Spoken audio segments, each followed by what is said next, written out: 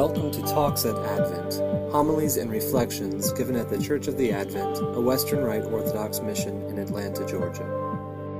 Today's speaker is Father Michael Kaiser. At that time Jesus said unto his disciples, If you love me, keep my commandments. My mother would sometimes say to me, if you love me, you will clean up your room. I tried that on my kids. It didn't work with me either.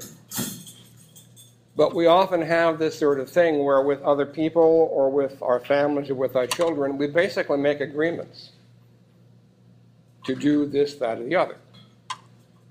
If we don't do that, that often brings into the family sometimes great strain or stress. As I tell couples when I'm doing premarital counseling, especially to the husband, if you tell your wife constantly you love her but don't take out the garbage in 20 years, your love, to be blunt, doesn't mean much. And vice versa.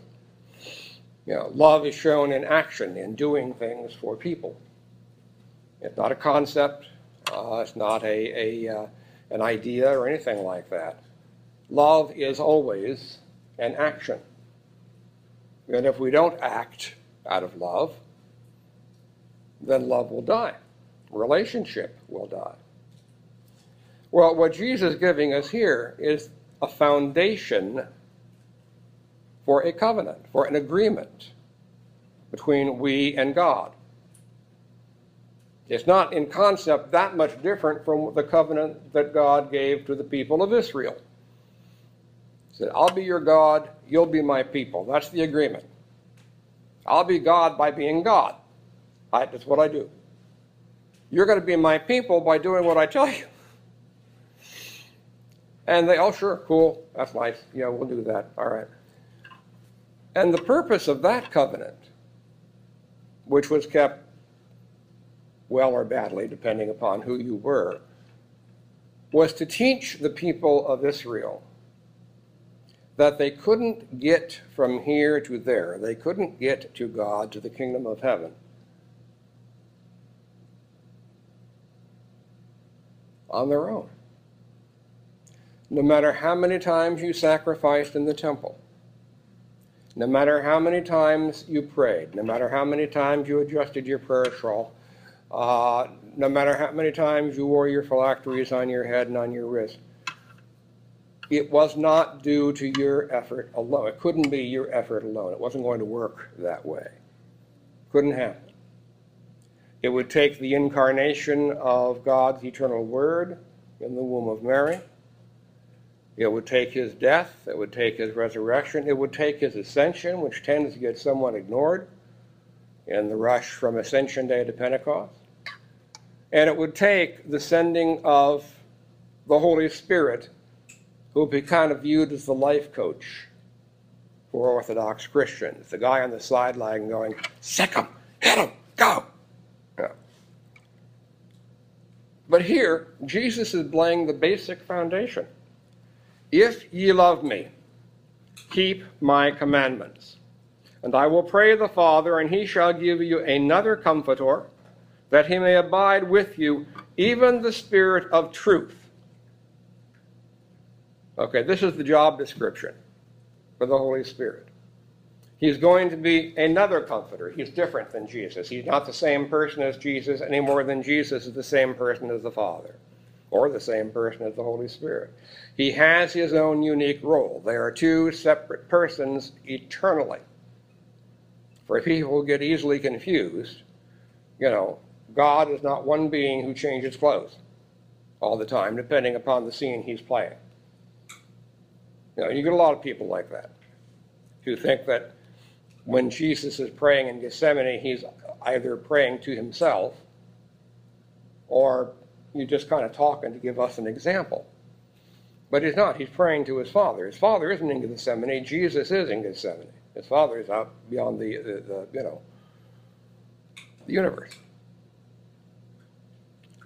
And the Holy Spirit's role and Christ's role are not interchangeable. Christ, after the ascension, has ascended into the presence of his Father in heaven.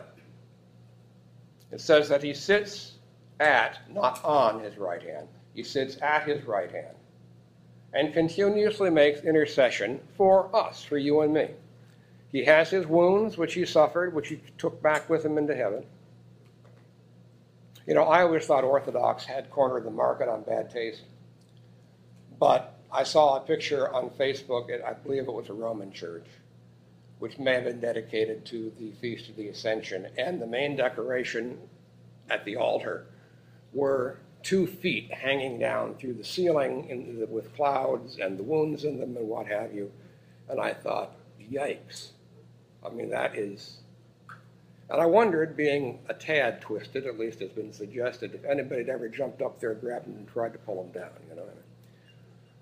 But now that he has ascended to his Father, he's not coming back until the second judgment, till the last judgment, when he'll judge the whole world.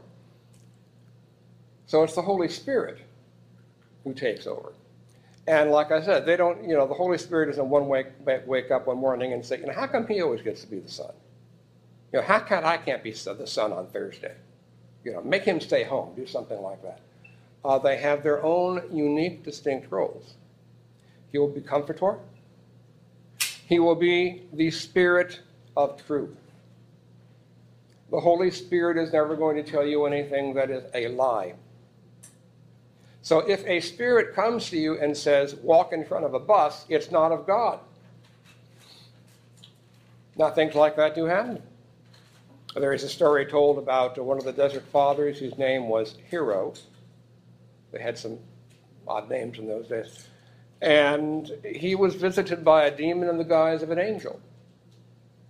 And the demon told him, hey, you're doing good. You are a marvelous monk. You're terrific. God is so pleased. He is so happy with you that he's going to give you a special gift. And that is that you, no matter what you do or where you go, you can never be harmed.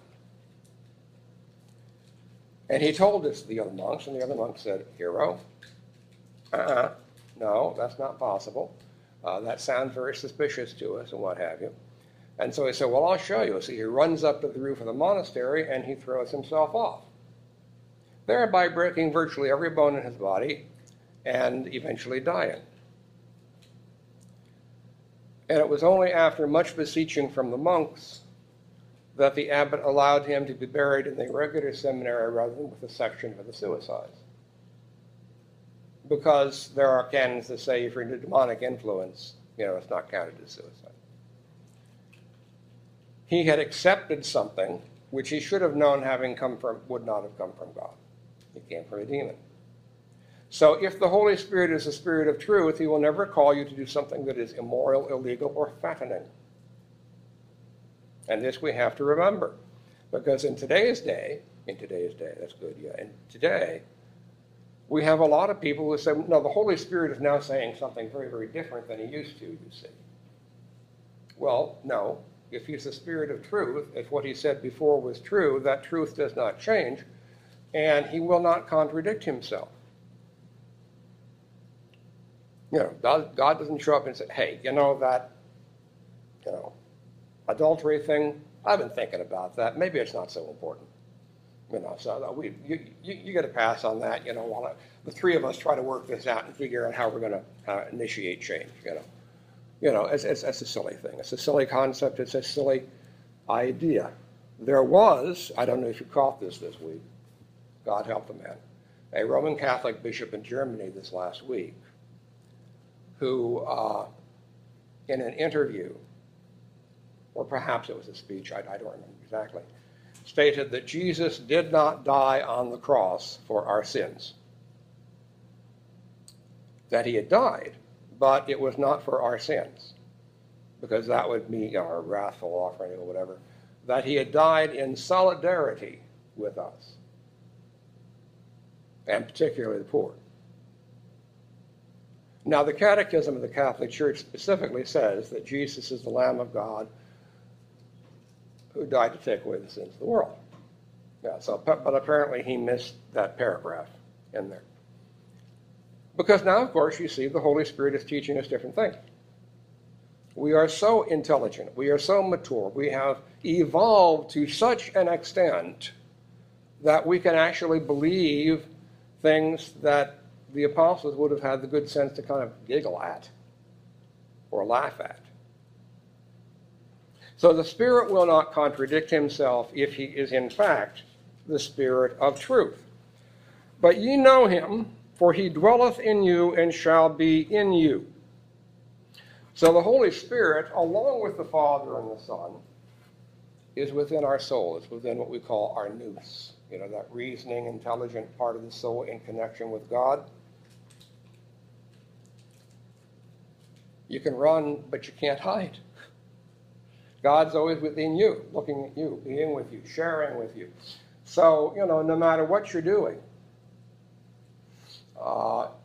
you can maybe cover up your conscience for a little bit, but if there's any life in there, it's going to start to come back to haunt you because God's there.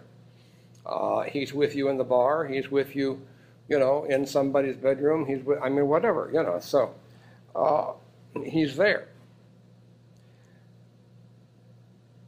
At that day ye shall know that I am my Father, and I am he that hath my commandments and keepeth them, he it is that is loved. Now you see, we have many people, and including Orthodox, don't really accept the gospel of Jesus Christ so much as they accept the gospel of Bambi, in which everything is cutesy and patsy and loving, and little furry bunnies jump around, and it's all nice and wonderful, at least until the forest fire makes them extra crispy. But we have this idea that God is love, and this is perfectly true. That's what the Scripture says. That's what he is by nature. And because of that, therefore, he's always going to forgive us. Why not? He's not. If we are not genuinely repentant, he's not going to forgive us. Why would he? What kind of a father would tell his son, okay, I don't care, you wrap my car around a telephone pole. Here's money for a new one, without any kind of consequences whatsoever.